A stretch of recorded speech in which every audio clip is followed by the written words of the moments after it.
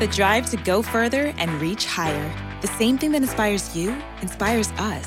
At Strayer University, we're always searching for new ways to make education more affordable. That's why we offer access to up to 10 no-cost gen ed courses to help you save time and money so you can keep striving.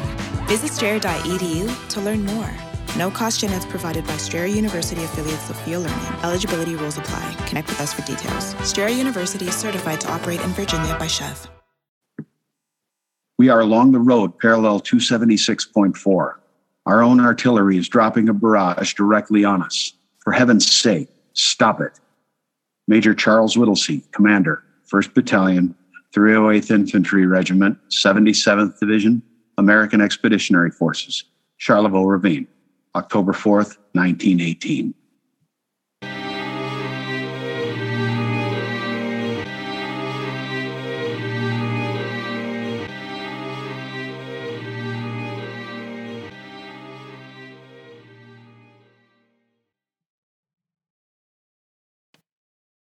Hey folks, welcome to the Battles of the First World War podcast, episode 73, The Lost Battalion, part 3, Friendly Fire. Let's kick it off as always with some admin notes. Patreon shout out to Steve on this episode. Thank you for signing up to support the show. And Patreon pitch time. As patrons on Patreon, you will have early access to all new episodes, as well as transcripts and bibliographies for those episodes. Patrons also have other perks, such as extra episodes that have not yet been released. Patrons currently have access to an episode on the battle for Fiume and Fiumet in the summer of 1918, and as patrons requested, we are working our way through the Battle of Tannenberg. After this episode is written, the plan is to work on the next Tannenberg episode. Plans for an episode or two on the little-covered 1918 Battle of Soissons are in the thoughts in my head phase, and so we're going to get there as well. If any of this sounds interesting to you, check us out on patreon.com/Battles of the First World War podcast. Patrons are only charged when a new episode is released. Patronage of the BFWWP can begin with as little as $1 per episode, and your support is greatly appreciated. Your support has great value as well. Just as an example, I may have spoken about this before, but with patron support, I was able to purchase a digital subscription to the U.S. Naval Institute's Proceedings Journal last year. With that, I was able to have access to German Lieutenant Colonel Ernst Otto's book, The Battle at Blanquemont. That book made a huge contribution to the 4 episodes that we did on Blanquemont last year. And I got a digital subscription rather than look for a book. Hard copies of that particular book are hard to find, and the cheapest I've seen them run for was $140 US. So, digital subscription, that was made possible by patron support. So thank you very much. And that is it for admin. And now, back to the Meuse-Argonne. It was now October 4th, 1918. Across the entire Meuse-Argonne front, the American First Army had rested and refitted as best it could after the first 5 days of merciless combat. In 1st Corps' sector, the 1st Division had replaced the shattered 35th Division. In 5th Corps, the battle-tested 3rd and 32nd Divisions had taken over from the green 91st, 37th, and 79th Divisions. In 3rd Corps' lines on the Army's right, the 4th, 80th, and 33rd Divisions remained in place. Now, on the 4th, the whole Army front was to erupt in attack once again. 1st Corps was to continue its mission to clear out the Argonne Forest. German artillery along the eastern edge of the forest was to become a particular focus for the 28th and 1st Divisions, for it needed to be eliminated tout de suite. 5th Corps would make the main drive by attacking towards the Romagna Heights. On the right, 3rd Corps would strike for the Cunel Heights. Marshal Foch wanted to open up stronger attacks on the east bank of the Meuse to destroy German artillery emplacements there, but American Commander General John Pershing delayed those operations for now. That morning, the skies over the front line flashed with unnatural lightning. Hundreds of American guns launched shell after shell at their German targets. On First Army's extreme left flank, the morning opened just as every other morning since the 26th of September, with a barrage hitting the German positions. Yet again, what remained of the 308th and 307th Infantry Regiments were attacking up the Ravin d'Argonne. But Hills 205 and 198, respectively on the left and right of the northern end of the Ravin d'Argonne, were simply too packed with belts of barbed wire and defending Germans.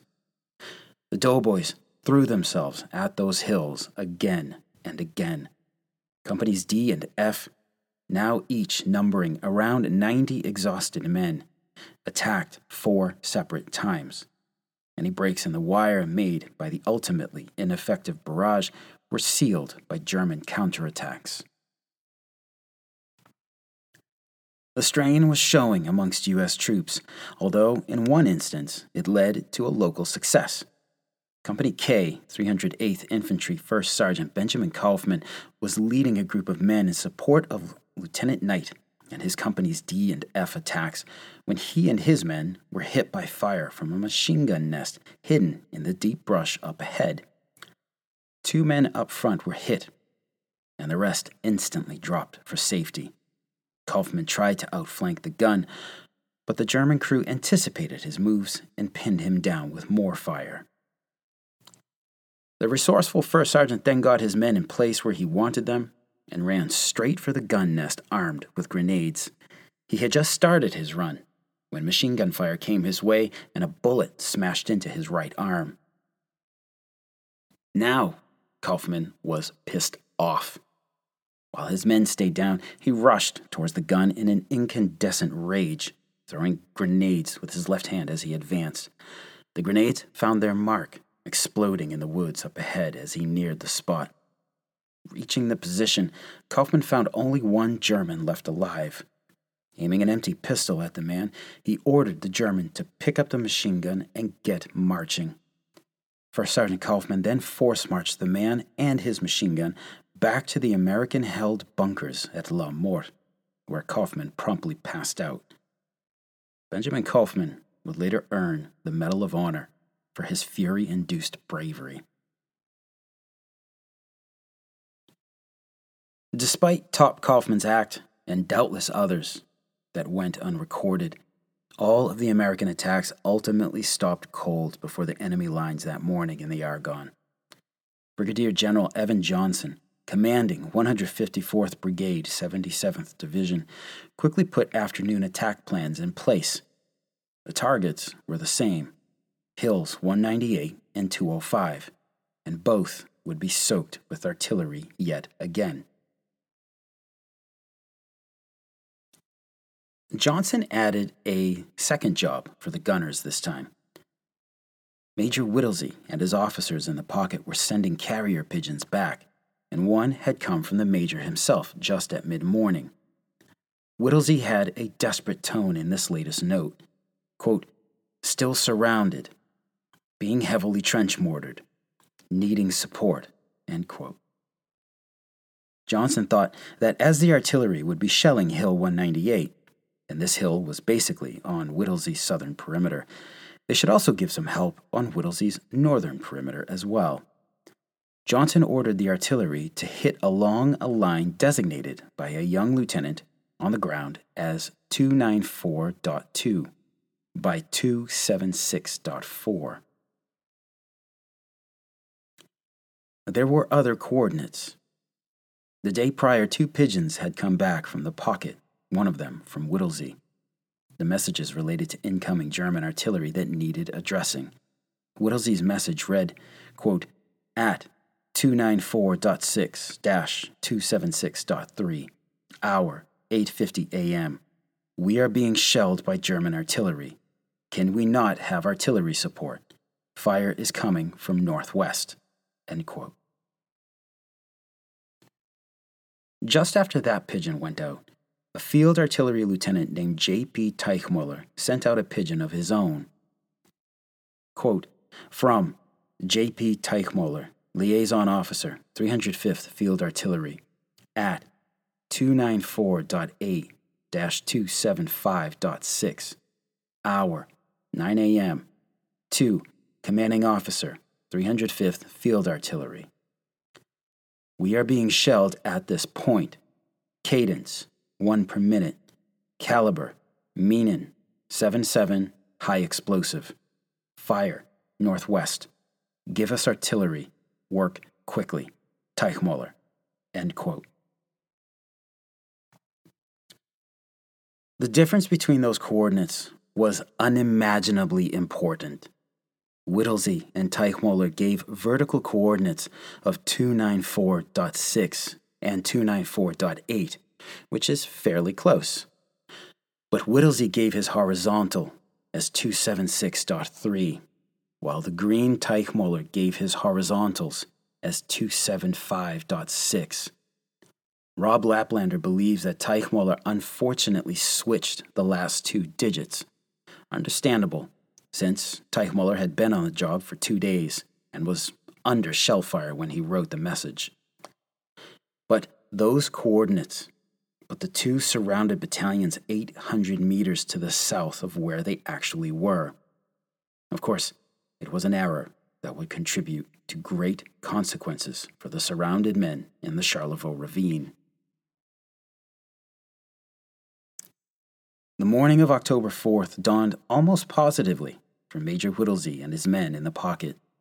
The night had been fairly quiet, and for what seemed like since forever there had been no rain, so most everyone was able to get some sleep, even out in the open. The Major was up and about in the early morning, organizing patrols to try to reconnect with the rear and his flanks. He continued to follow his orders, part of which was to establish contact with his flanks. A patrol sent to Hill 198 soon came back. The hill was crawling with Germans. Patrols off the right flank seemed promising as they found no Germans out that way. Maybe they were pulling back like they had done on La Morte. As the patrols went out, Whittlesey sent out a pigeon with another concerned message. They had received what they knew to be friendly fire the night before from the American artillery. For the most part, the doughboys in the pocket stayed low in their holes, digging deeper when they could and staying out of sight as much as possible. To their south, they could hear the unmistakable sounds of heavy fighting. In the center of the perimeter, the wounded were really suffering. There were no more medical supplies, and the medics were trying to be as creative and caring as they could be. Some of the wounded had already died, and Whittlesey ordered their immediate burial as best as could be managed. The dead needed to be buried for hygiene, but also for morale reasons. Things were grim and becoming ever more so. The men hadn't had regular meals for days since the beginning of the offensive, and they were now on their second or third day without food. Some water could be had with the rain, because the brook on the ravine floor was ruthlessly covered by German snipers. Whittlesey and the officers only designated a few men to sneak down to the brook to fill canteens, guys who were particularly fast. They were trying to keep the casualties down. Whittlesey was strict on burying the dead, and he was also strict on the use of latrine trenches he had ordered dug inside the perimeter. Woe to the man caught relieving himself by him, although, as their encirclement lengthened, this became increasingly harder to do, especially when the Germans were strafing the hillside. The only thing a doughboy could really do was relieve himself in his foxhole. In the early afternoon, things went quiet in the Charleville Ravine. Even the Germans seemed to take a late lunch break or a siesta. The trench mortar on Hill 205 and the surrounding machine guns all went silent. So that quiet allowed the men to hear the telltale crump of American guns to the south, signaling the beginning of another barrage and yet another attack meant to relieve them. It wasn't long before it was confirmed, as shells began to whistle and scream towards Hill 198. Then, the chest-thumping impacts and the roar of explosions as the top of that damned hill burst from one end to the other. The guns were on target this time, and a cruel rain of shells pounded and tore at the hilltop. Then the barrage began to walk its way down the hillside to the northern foot of Hill 198, where the Germans had part of their perimeter surrounding the southern end of the pocket. There was some cheering and clapping from the hunkered-down Americans. Finally, the Germans were getting a portion of their due. Officers worked to quiet the men down. By saying a barrage walks, we're saying that the gunners would adjust the angle of their guns by so many degrees to change the range. You fire at a certain line on the map, then adjust and fire at a new line, say 10 or 100 meters up from that. On the ground, the shells seem to walk across the earth they're torturing. This is what began to happen. After pounding the northern foot of Hill 198, the American guns adjusted their range 10 meters up.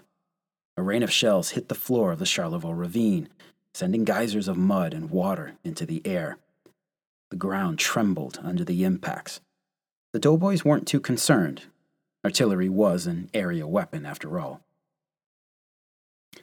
Then the guns adjusted again, and the outpost line on the south side of the pocket was hit.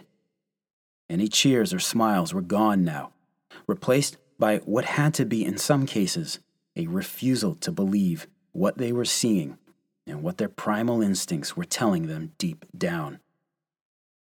A line of American shells screamed down into the ravine and slammed into the perimeter of the pocket. No. This is wrong. This is bad. The next salvo of shells came down dead square inside the pocket, across the left flank and much of the hillside.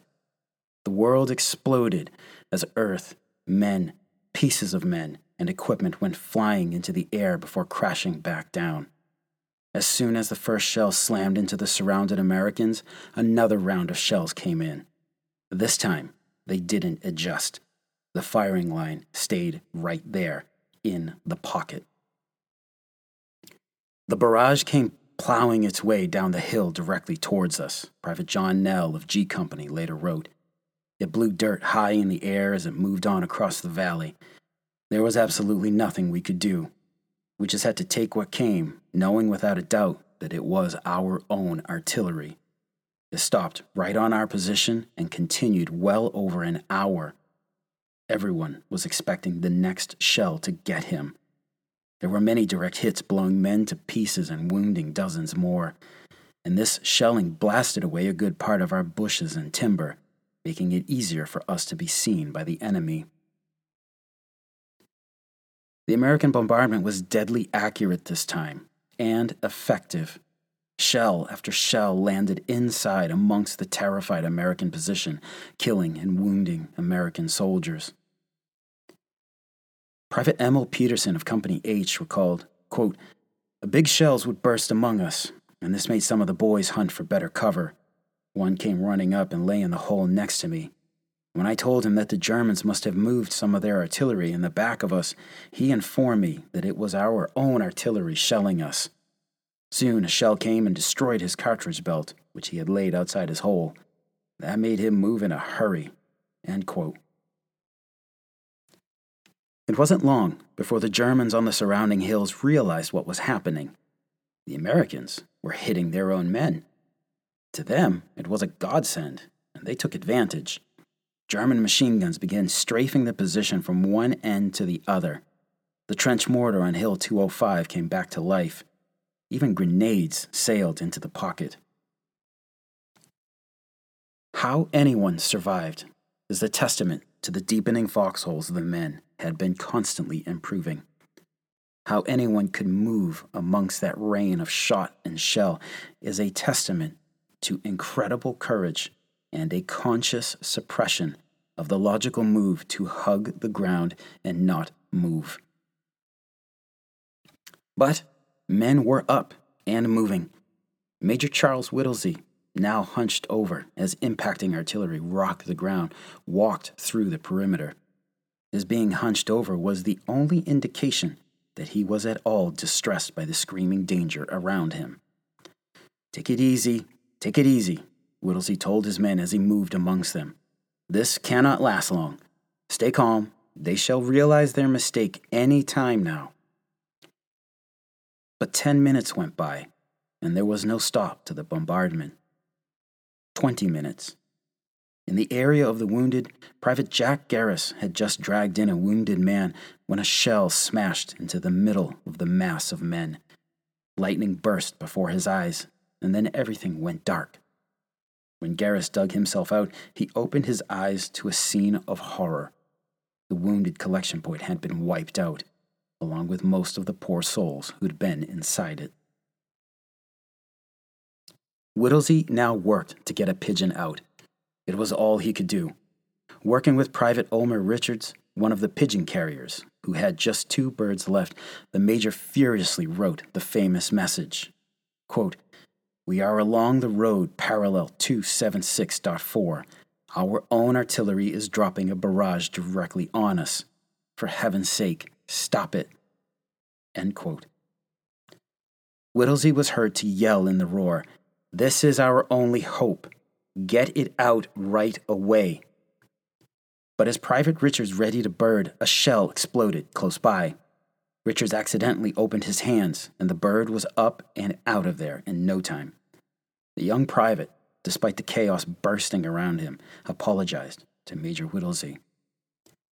Richards pulled out his last bird, and this is the one that would become a legend, because this was none other than Cher Ami, a veteran of the, I kid you not, 1st Pigeon Division of the U.S. Army's Signal Corps. This time, Richards held on to the bird tightly and clipped the little aluminum tube containing Whittlesey's message to his leg. We have to quote from Rob Laplander's Finding the Lost Battalion to get the full story. Quote, "Private Richards thrust Cher Ami in the air, and the bird flew up, but then only circled around 2 or 3 times in the eddies created by the shell blasts before landing again, slightly farther down the hill in what remained of a shrapnel-twisted tree. There he perched, with all eyes below fixed on the errant, frightened pigeon on which so much depended." Turning to Private Richards, the major exclaimed excitedly above the blasts, "Can't you do something?" Richards picked up a stick and tossed it up. Hey, go on there," he yelled, and quickly Major Whittlesey and several others joined in. Cher Ami, however, simply jumped up to a higher branch and remained fixed, too frightened to fly. Obviously, something had to be done, and quickly. Making up his mind for better or worse, Private Richards swore heartily and then suddenly jumped up, darted down the hill, and began to shimmy up the tree, shaking it as he went. All around him, the shells continued to scream down, and bullets pinked the bark by his hands.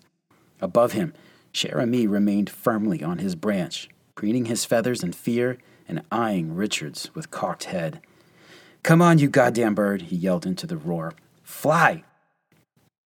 Richards climbed still farther up the tree until at last he could reach the branch, shook it firmly, and finally, Cher Ami took off, circled around a couple times again to get his bearings, and then headed back over the ravine in the direction of the 77th's main line, gaining height as he went. Below, 100 open-mouthed faces followed his line of flight. A few feeble cheers, muffled by the explosions, went up around him as Omer Richards dropped down from the tree, miraculously unhurt, and scampered back up the hill. Major Whittlesey, Private Larney, Corporal Baldwin, and Sergeant Major Gaedeke were already halfway down the hill by the time Private Richards dropped into a hole next to the battalion PC Funk. Suddenly, there was an explosion, and half the battalion PC Funk hole next to him disappeared into a shell crater. Richards, although covered by dirt, went untouched and was down the hill and in another hole nearer the bottom in nothing flat. Rifles cracked from the German lines as Cher Ami winged his way back across the ravine, rising in height with every foot of forward progress. The enemy knew well what that bird was for and meant to stop it. Private Fred Everman of Company B watched Cher Ami take off and head out, and then a shell exploded directly below the bird, killing 5 of our men and stunning the pigeon so that it fluttered to the ground midway between the spring and the bridge we crossed to get into the pocket.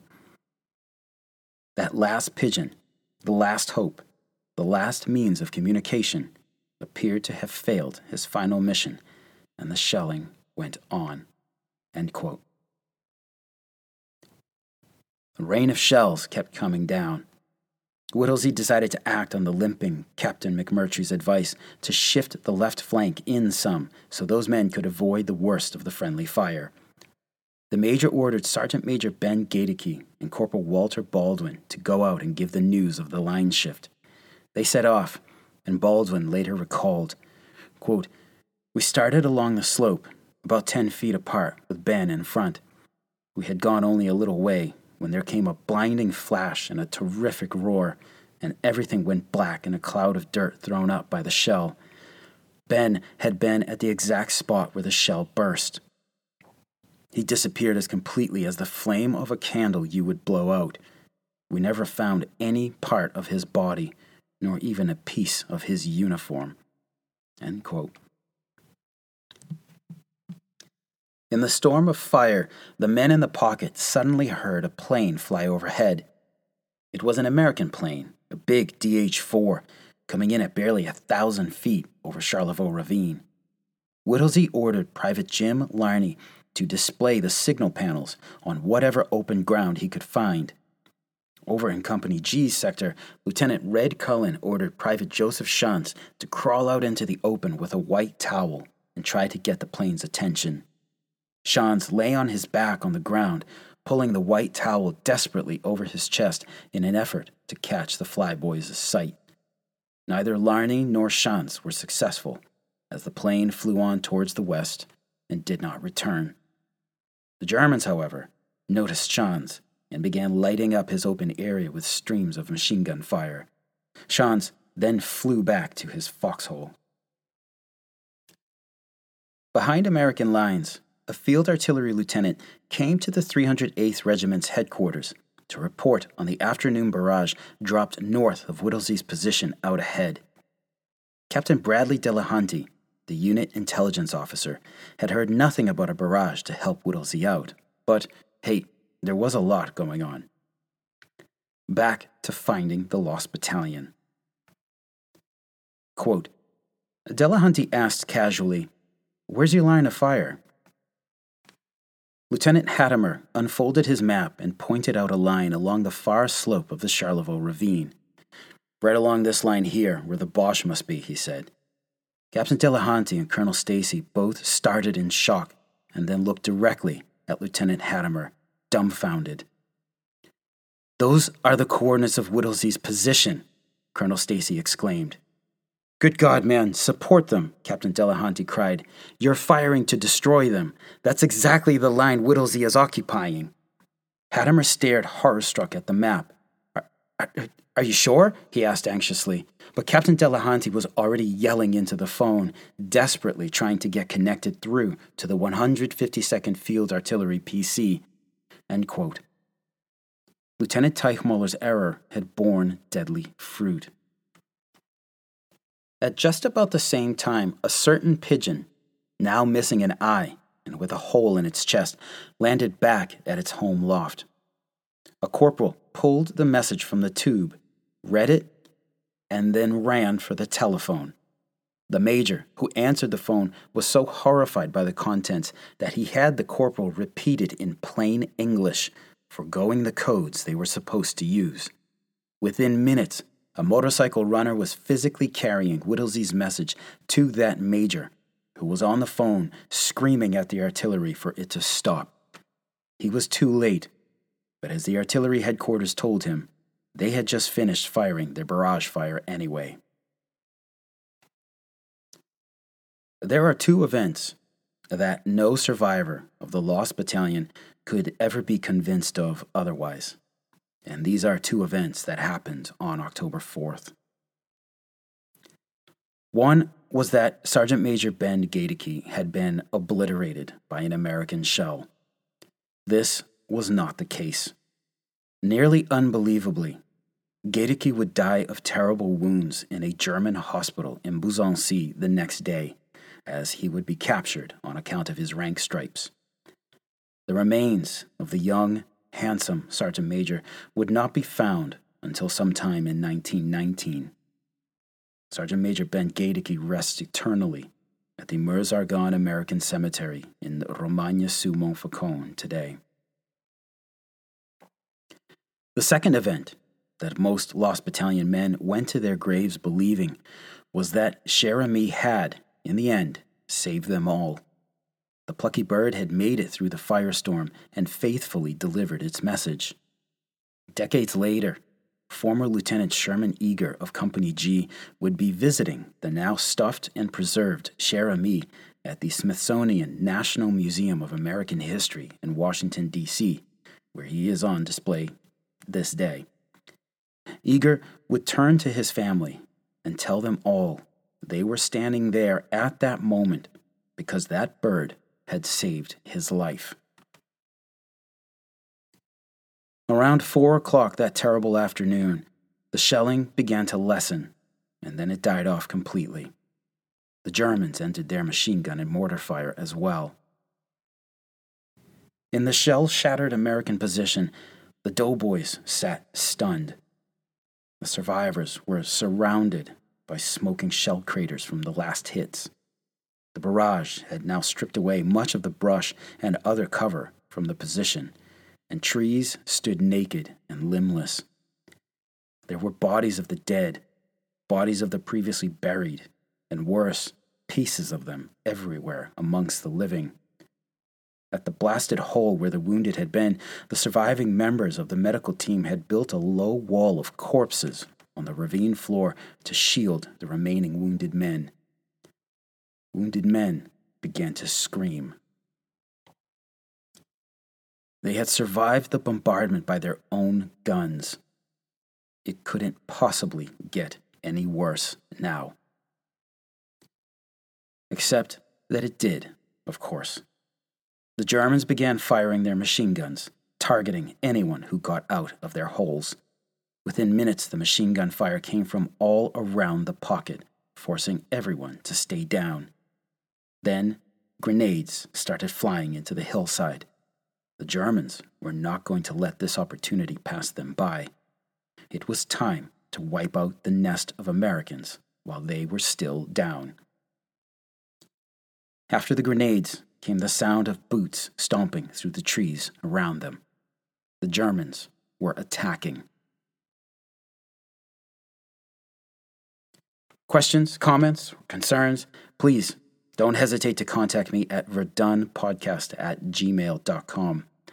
Get at me on Twitter at WW1podcast.